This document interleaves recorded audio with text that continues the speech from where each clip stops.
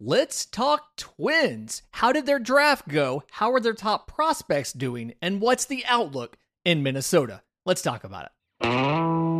You are Locked On MLB Prospects, part of the Locked On Podcast Network.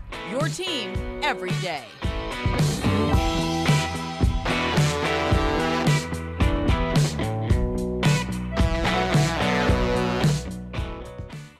Yes, welcome on in to Locked On MLB Prospects, your home for all things minor league baseball. I'm your host, Lindsey Crosby, freelance baseball writer and podcaster. Thank you for making this your first listen every single day. We're proudly part of the Locked On Podcast Network, where it's your team every day. And today's episode is made possible by our friends at Sleeper. Swing for the fences on Sleeper picks, and you can win up to a 100 times your money payout. Download the Sleeper app, use promo code Locked On, and you'll get up to a $100 match on your first deposit. Terms and conditions do apply. See Sleeper's terms of use for details. Sleeper's currently operational in over 30 states, so check out Sleeper today. Got a fun one for you. Picking up a new show we've never done a crossover with. We hopped on Locked On Twins with Brandon to talk some about their draft, talk some about the top prospects in the system, and what exactly the Twins have to do to be considered one of the premier teams at developing pitching talent. Really interesting conversation. Hope you enjoy. Hello again, and welcome back to Locked On Twins. As you can see, we have a very special crossover episode with Locked On MLB Prospects. I'm your host, Brandon Warne, and you can, but maybe shouldn't, follow me on Twitter at Brandon_WARNE. And across the screen from me, our prospect guru, you can follow him at Crosby Baseball. It's Lindsey Crosby. What's going on, man? This is the time when I finally get to sleep a little bit. We had the MLB draft. We just right after the College World Series. This is like my 1 week when I get to relax a little bit before we jump right back into it with the trade deadline coming up. So yeah, you caught me at a good time. You're like those NFL coaches that don't have to sleep in their office during the summer because it's only mini camp as opposed to regular season stuff. I did fall asleep on that chair behind me this afternoon. Yes. Lindsey, what do you think of seeing players born in the 2000s? It makes me just about want to start putting down a deposit on a burial plot. It's something where I think about, like, I'm still a young guy. I'm still young and vibrant and everything. And then I think about guys who are my age in MLB, and he's the oldest player in the league. It's a miracle he's able to still walk out there. And I'm like, oh man, this is rough.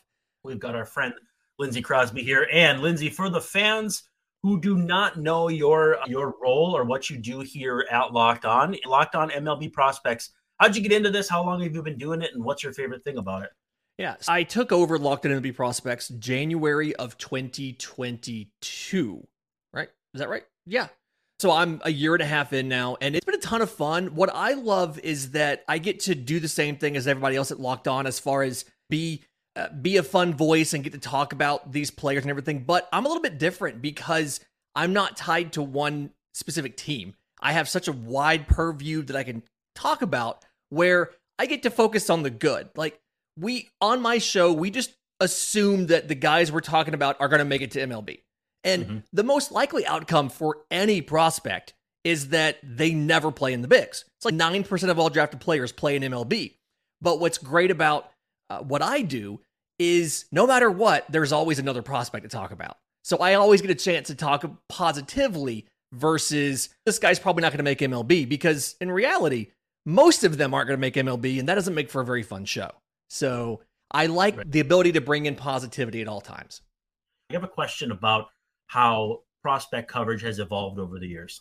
So I've been, as far as professionally covering prospects now since 2021, it's been something I've always gravitated more towards minor league baseball than professional baseball. I am a professional baseball fan. I do watch MLB on TV, but I've always, probably the last 10 years or so, followed minor league baseball rather closely because being here in the Southeast, there's a ton of minor league baseball around, and it's always fun stuff too. The Montgomery Biscuits, the Biloxi Shuckers, the Rocket City Trash Pandas. Like, it's tons of fun. And so I've been following it for about a decade, but I've been covering it as a professional for about 4 years now. Okay. Cause I always wonder what it's been like. So I grew up in an era, and I'm sure we're probably a similar age, where there's a trade for a player and they got 3 minor leaguers. And you're like, cool. I have no idea who they are. I don't know if they're any good. Twins call up a guy in 1993, and it's, I don't know if he's any good. I've never heard of him. Now it's like, these guys' birthdays, pitch mixes, their fiance's name, what kind of dogs they have, like the change in the landscape. And I noticed that I cut my teeth on Moneyball coming out of high school, baseball prospectus and all that. It taught me a lot about how the game has changed in the last 20 years. But it's incredible to me how we just continue to progress down that road. Yeah, we have more and more data on these guys. And as we have that, I feel like the base level of knowledge for just about everybody is significantly higher, right? You're no longer surprised by a guy when he gets called to the bigs. You know who he is. At the same time, it means that there are special people out there who are able to give us deeper insights into these players. Yep. And so what I'm finding is that the curve on everything's accelerated. Their development curve, their adjustment curve to MLB. Like a lot of these guys, when they get called up for the first time, there's already scouting reports for opposing pitchers on how to attack them. Mm-hmm. And that's something you didn't see back in the day. And so these guys have to adjust and react and change things so much quicker than players did 20 years ago. And I would argue that makes the overall talent level of the sport higher, but it also makes things tougher on these prospects compared to prospects 20 years ago, because we have all this information about what they're good at and what they're not good at and how to attack them. And so it's tougher to be a prospect, but you also have more awareness and recognition of exactly how tough it is. Yeah, and sometimes we can get into a paralysis by analysis where we think we know everything about these players, and then they come up and it's a guy like Jared Kelenic who needs time to figure things out. Lots of guys are those post-hype type sleepers. Now, before we dive into the 2023 draft for your Minnesota Twins, I've got one question. Who is your all-time favorite Auburn Tiger baseball player? I'm going to say, because I understand my audience right now, I'm going to say Edward Julian. Nice. He's been, as long as you're not asking him to pick up ground balls, he's been doing a pretty nice job for the Twins. But boy, he can rake. He has got quite a presence in the batter's box. There's no question about that. Yeah, it's one of the best pitch recognition batter's eyes that I've seen in quite a long time. And I'm not saying that because he went to Auburn while I've been covering the school. Just legitimately led, I want to say he led all of the minor leagues for qualified hitters and on-base percentage and walk rate last year. And yes, it's been a little bit of work trying to figure out where to play him defensively. His best defensive position may be DH, but he's definitely shown that he can provide offense. He's got a little more pop than I think everybody expected. And his pitch recognition, he's one of the few players where when he doesn't offer at a pitch and it's a close pitch and it's called for a strike, I'm assuming the umpire's wrong, not that he's wrong. And there's not many players where you can say that. Yeah, there's this audible, wow, what did this hit or miss because the umpire was wrong. We've been waiting for this one. Twins, with the number 5 overall pick, select outfielder Walker Jenkins, a high school player from North Carolina. Now, before we get into the draft, okay, how about the Twins getting the number 5 pick in the spot they were in? It was fortuitous that they actually moved up, because I'm here to tell you, if you're not aware of the Minnesota Timberwolves and their luck, every year there'd be a 2-player draft and they'd pick 3rd. They'd have a chance for Shaq and they'd pick 2nd, a chance for Alonzo Mourning, and they'd pick right after that. You name it, they had the worst luck until they landed Karl Anthony Towns. So now the Twins get a little bit of that luck, and they land Walker Jenkins, who Doug Minkiewicz told me on the show, I think it was last week, that there are some years where Walker Jenkins could have been a 1-1 and it would not have been surprising. How do you feel about that comment? It makes perfect sense. And this class was extraordinarily stacked with college hitting in a way that we have not seen in a very long time. And this is all the fallout from 2020, where only 5-round draft. So all of those prep guys that didn't get taken or didn't get their bonus demands met all went to college, and they're now in this class. And so when you look at what Walker Jenkins does, he's probably, as far as that 2023 class of prep players, probably has the highest, one of the highest power ceilings and one of the better hit tools. And between him and Max Clark, it's very much if you're thinking Max Clark, that's the comparison to Dylan Cruz, a guy that's just very good at everything, doesn't necessarily excel at anything, just very good at everything. Whereas Walker Jenkins was very much like Wyatt Langford. It's outfielder, probably going to be a corner guy, but very good power. And I think Jenkins has the potential for a better hit tool ceiling than Langford had. It is entirely possible that Walker Jenkins, if he hits all of the developmental milestones that you're expecting, that he is a 30, 35 home run plus defending right fielder with a plus arm type of player in 4 years. The question is, obviously, as a development between now and then, you have to get everything right. And it's something where we have a smaller sample on him right now because of some injury issues and things like that. The Hammett, I think. Yeah, which is an injury that has slowed a lot of hitters down, and he still put up good testing numbers despite recovering from the injury. So you feel good about that. And to top it off, everybody that I've talked to that's met him, that's just talked the things with him, have said, like, he's an 80 grade human being. Like, he's just a very well-spoken, very nice young man, very humble, very baseball savvy. And so that definitely helps as far as giving you a person to root for, but also helps you feel good about the development. Like, it's something where it feels like he has the potential to bond with the city, like how Joey Votto has with Cincinnati. And he's become like an icon in the city. Walker Jenkins, from what people I've talked to, feels like he has the potential to be that for the Minnesota Twins. Today's episode is brought to you by our friends at Dave. At one time or another, we all need a little financial help, and that's why Dave is great. Dave can get you cash when you need a hand between paychecks and can help you build credit by setting extra cash advances on time. It's the banking app that's leveling the financial playing field. When you download Dave, you could get up to $500 in 5 minutes or less. No credit check, no late fees. It's part of Dave's extra cash account. Advance the money you need with no interest and then settle up later. Download Dave today at dave.com/MLB. That's dave.com/MLB. You can get up to $500 in 5 minutes or less. No credit check, no late fees. Download the Dave app now or go to dave.com/MLB. For terms and conditions, go to dave.com/legal. Eligibility criteria and instant transfer fees apply. Banking services provided by Evolve, member FDIC.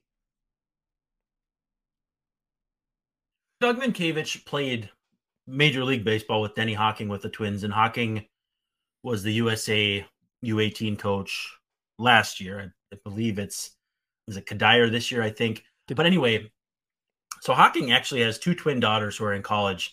And so I don't know if he meant them specifically, but he said to Doug, he's like, this is the kind of guy you would let take your daughters out. This is what Walker Jenkins is like. He's that kind of person. You would be happy to let him date your daughter. He's an A-plus guy. And he said, too, the fact that he dealt with that Hammett to where he couldn't be as involved with U18 as he would have liked. Doug said that he heard that it was just everyone was just bawling when he was talking about how much the game meant to him and how he wanted to go. And yeah, it sounds like the Twins got an A-plus player there. Mike Radcliffe also wrote something up on him before he passed away. So it sounded like even the main voice of the Twins for all those years had his fingerprints on this one. And you can tell me this is crazy, but I asked Doug for a comp. And now I know prospect types, scouts, everyone abhor comps. And I get that. That's fair. But for the average fan listening, they like to have something to wrap their brain around. Right. And Doug said, transcendent player, transcendent human, Larry Walker. He said he saw Larry Walker. I think Larry Walker is a good way to describe the type of person he is, the type of game that he's going to have. That feels like a really good one. Now, I'm sure he's the same way of this. Very careful about making sure people don't think the expectations for his performance should be the same as Larry Walker. Oh, no, Doug said he hates comps. I said, I bet you hate comps. And he's like, that's exactly right. I hate comps. I will indulge you. And I was like, no, I know. I've talked to so many baseball types who hate them, so I get it. Yeah. But like the type of game, the type of personality, everything that he has, the ability to potentially be a generational type player, Larry Walker's a really good comparison in that regard. I do like that a lot. Nice. So Charlie Soto goes with pick 34. MLB had him 28th on their board. But What I saw, I think it was Keith Law said that 10 years ago, we'll see if I remember this correctly. He said 10 years ago, Soto probably would have gone higher with his pitch mix, repertoire, etc. Now, does that mean to you that's what teams valued more back then? Does that mean something different? Because when I see the measurables and the repertoire and stuff, and the fact he doesn't turn 18 for another 6 weeks, there's a lot to like here, but I'm trying to understand what Keith's saying there as far as he'd have gone higher 10 years ago.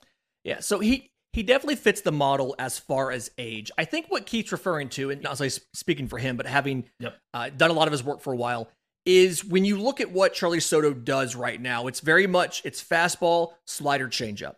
Mm-hmm. And a lot of the modern analytics look at the movement on your slider. And Charlie Soto's slider is a little bit of a shorter, kind of a biting slider versus what's in vogue right now, which is the big sweeper. And then the changeup is considered to be one of the, by a lot of the analytics, to be a lesser effective option versus a breaking pitch. Yep. And so I think what he's saying is 10 years ago, 20 years ago, when we don't have all that advanced information and this idea of what makes a perfect pitcher, we look at Charlie Soto, he's sitting mid-90s, he touches 98, he's got this great slider, this changeup. That's a guy you're probably taking top 10, top 15. But one, there's been so many teams burned by the prep pitchers not working out that they fall down the board a little bit. They always fall down the board every year. Plus the fact that the modern analytics prefer, like for instance, they prefer fastballs up in the zone versus the sinking fastballs. They prefer, instead of a short biting slider, they want the big sweeper. And so because of the types of pitches he throws and the combinations, it's not, by some teams, seem as the optimal pitch mix. So that's why he may fall back a little bit to the second pick for the Twins compared to 20 years ago when we didn't have TrackMan and StatCast. So when you enter a national park, they have like color coding system for forest fires. I want to know what your color coding system says for the danger that Charlie Soto becomes a reliever. Okay, so it's really interesting that you mentioned that. The things, when I watch Charlie Soto, what I see is the fastball, he sometimes gets a little bit erratic with his placement of it, right? So his command of the fastball. A lot of what I feel like his slider does is more so generating chase than getting swing and miss. But what I'm looking for when I look for reliever risk is I'm looking for how repeatable is the delivery, how stressful is the delivery, and then how well do I see his combination of pitches that he throws being effective in a starting role when he goes a second and third time through the order. I do think you're going to have to give him something else, some other type of pitch. He's got fastball up in the zone. He has slider breaks one way, changeup runs to the other. You need to give him something that breaks vertically and or get more movement on those two existing pitches to get to a third time through the order. But I do see him as a starter simply because the arm action looks like it's smooth and consistent, and he's young enough where you have the ability to develop some more, both in that pitch mix and a fourth pitch that gives you a little more vertical options to attack a hitter. So I like him as a starter. I've got it very low risk of becoming a reliever, except for the whole fact that he's not even 18 yet. Yeah. And you never know what's going to happen with these guys. In your circles, are the Twins regarded as a decent pitching development organization? They're not seen as one of the top 5, but they're not seen as bad either. Okay. And it's something where I think what everybody's waiting on is that really big success story, right? Right. You have all of these guys that have come through, and, before the mics came on, we were talking about some of the current rotation now with Bailey Ober and things like that. And I think that what a lot of people are waiting on to put the Twins up into that top 5 or top 10, along with the Braves and the Rays and the Dodgers and the Guardians, is that big breakout, like Cy Young candidate guy coming out of this farm system. And they haven't really seen that yet. The pitchers that are there obviously are very good, but 4 of the 5 were trade acquisitions and in essence were already major leaguers or close to major leaguers when they came in. And so I think that's like Bailey Ober's the only one of the 5 in the rotation right now that was drafted by the Twins. So I think that's part of what the prospect apparatus, as I call it, is looking for to go ahead and say, all right, yeah, the Twins are as good as we thought they could be at developing pitchers. Okay, that makes sense. So third pick, second round, Luke Keeschel from Arizona State. Did I say that right, Keyshaw? I believe so. That's like the worst. Like, I'm the worst with names, but I believe that's right. So second baseman, you don't see a lot of those guys go early in the draft just due to the positional spectrum, et cetera, et cetera. If you had 30 seconds to sell me on him, though, like, how would you do it? He's played outfield as well, did it at the Cape. And so I think you've got versatility, center field, left field, second base, good speed, good defensive actions. The thing that's been holding him back is the arm. Offensively, if he has some pull side power, if he can get a little more all fields power, you've already got good pitch recognition, good ability to barrel the ball, fast bat, quick hands. It's all a matter of raising the power ceiling. If you do that, you've got a guy who can play in multiple positions for you and make an impact offensively. Yeah, that's certainly a reasonable reason to pick him that high. I want to dive into the Twins farm system presently just for a little bit before I let you go. Okay, so Royce Lewis just graduated off the prospect list. He's again hurt, which has been obviously an issue throughout the duration. But that means Brooks Lee is consensus, no matter what, number one prospect. I could see someone really being bold and putting Emmanuel Rodriguez on there, but I think that's way too bold for me. Brooks Lee, what are your thoughts of him? Because I feel, again, the Twins really benefited from a player falling to them at a spot where it was like, great, we'll take this guy. We'll be happy to have him. And he's got like 29 doubles in AA now. He had a huge game last night. He's looking great. Yeah, I've been really impressed. Coming into this year, a lot of the conversations on him were, what was his defense going to do? Could he stick it short, or would he have to move to third base? Obviously, he's blocked at both locations, and except for the whole Royce Lewis getting hurt thing. But his range has looked better than we thought it would. His hit tool has been as good as advertised. And I think he's had better power than we expected. So provided he can stay healthy, he feels like a guy that could potentially bat 300, but could also give you, I'd say, 15 home runs, maybe 20, which is more than maybe you necessarily expected when you drafted him out of Cal Poly in the first round. I do think that he's better as a lefty than a righty, and I think the platoon splits clear that out as well. His right-handed swing it's more, he could pull the ball better with it, but it's not necessarily as smooth and fluid as his lefty swing. But still, he's still going to bat 300. It doesn't necessarily matter which side he uses. But I'd get into just him batting lefty full time. Could he be like, I guess this guy's career has had two very separate spots, but like a poor man's Alex Bregman, or am I just off the mark there? No, I think it's a good comparison. A lot of players, when they first get up, they have, say, one power ceiling. And then once they're at MLB and they're in the professional environment, not necessarily the minors, but the professional environment with the better working conditions, better nutrition, strength and training, they hit another level of their power development. And I think that Brooks Lee is the kind of guy that could come up and acclimate well. And then as he gets a little bit older, turn into a different type of hitter and get more power out of his current profile. I think his slugging right now in AA Wichita is like 468. And it feels like he can probably do something between that and 500 at the major league level after he settles in and learns his stuff works against major league pitching. If you want your chance to win more money with less picks, head to Sleeper, where you can win 100 times your money on just 2 or more fantasy baseball picks. If you want to win 100 times your money on daily fantasy baseball, Sleeper is offering up to a 100 times payout for up to 8 pick contests. Choose as many as 8 players that you like. Pick more or less on whatever your favorite baseball stat is. Home run, strikeouts, hits, whatever it might be. Get your picks right and you can win big. One of my favorite strategies to use with Sleeper is to go find the guys that are on absolute heaters right now. Shohei Ohtani has hit a ton of home runs recently. He's a great guy to go out and say, yeah, I think he's going to go yard tonight. Or turning around and saying, this guy has been incredibly cold. I'm going to take him to strike out more than one time or to not get a hit. So, what's great about Sleeper is they've got that group chat functionality, so you can see and copy your group's picks with the tap of a button. If you guys find what you think is an inefficiency, everybody in the group can place the same bet because you can share it via Sleeper. Entries can be made in 30 seconds or less. It's incredibly easy. and it's safe and fast withdrawal. So use promo code Locked On, and you'll get up to a $100 match on your first deposit. Now, terms and conditions do apply. See Sleeper's terms of use for details. They are currently operational in over 30 states. So check out Sleeper today. Of the top prospects, let's say like Emmanuel Rodriguez, how exciting is his ceiling? Again, I know he's a ways off. He's only 20, and we haven't gotten to see as much of him as you might have liked just due to different things here or there. But I feel I had a friend tune me into him about 2 years ago. This is a baseball card collector, former MLB agent, and so he's at the forefront of these things.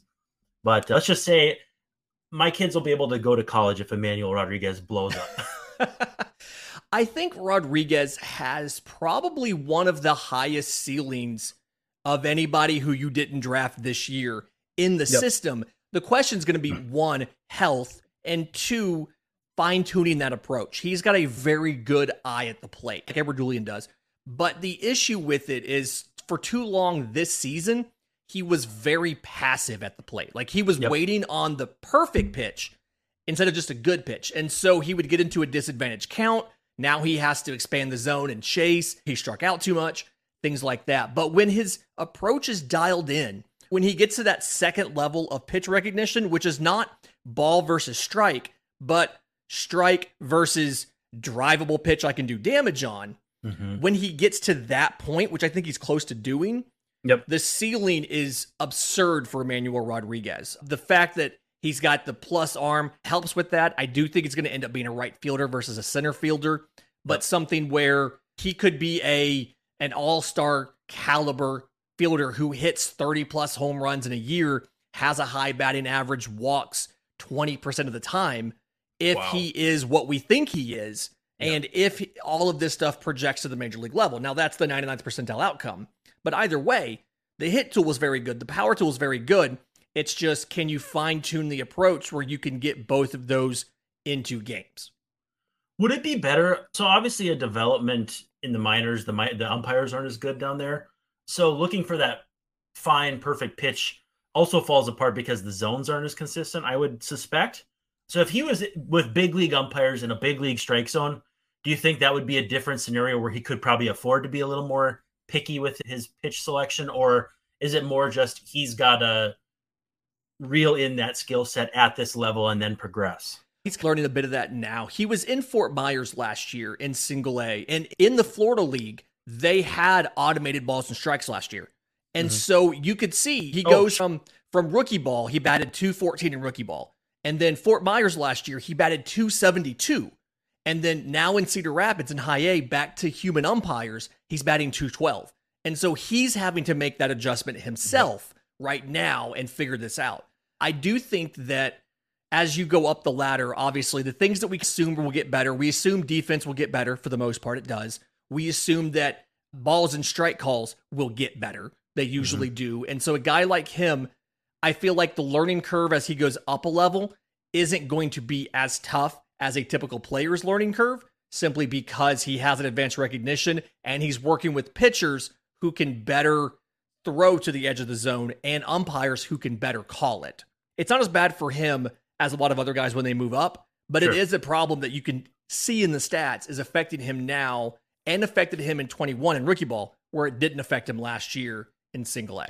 Okay. You got time for two more? Yeah. I see a lot of wild cards in this system right now due to injury, whatever. Who do you like best of kind of these wild cards, or what do you like about these guys?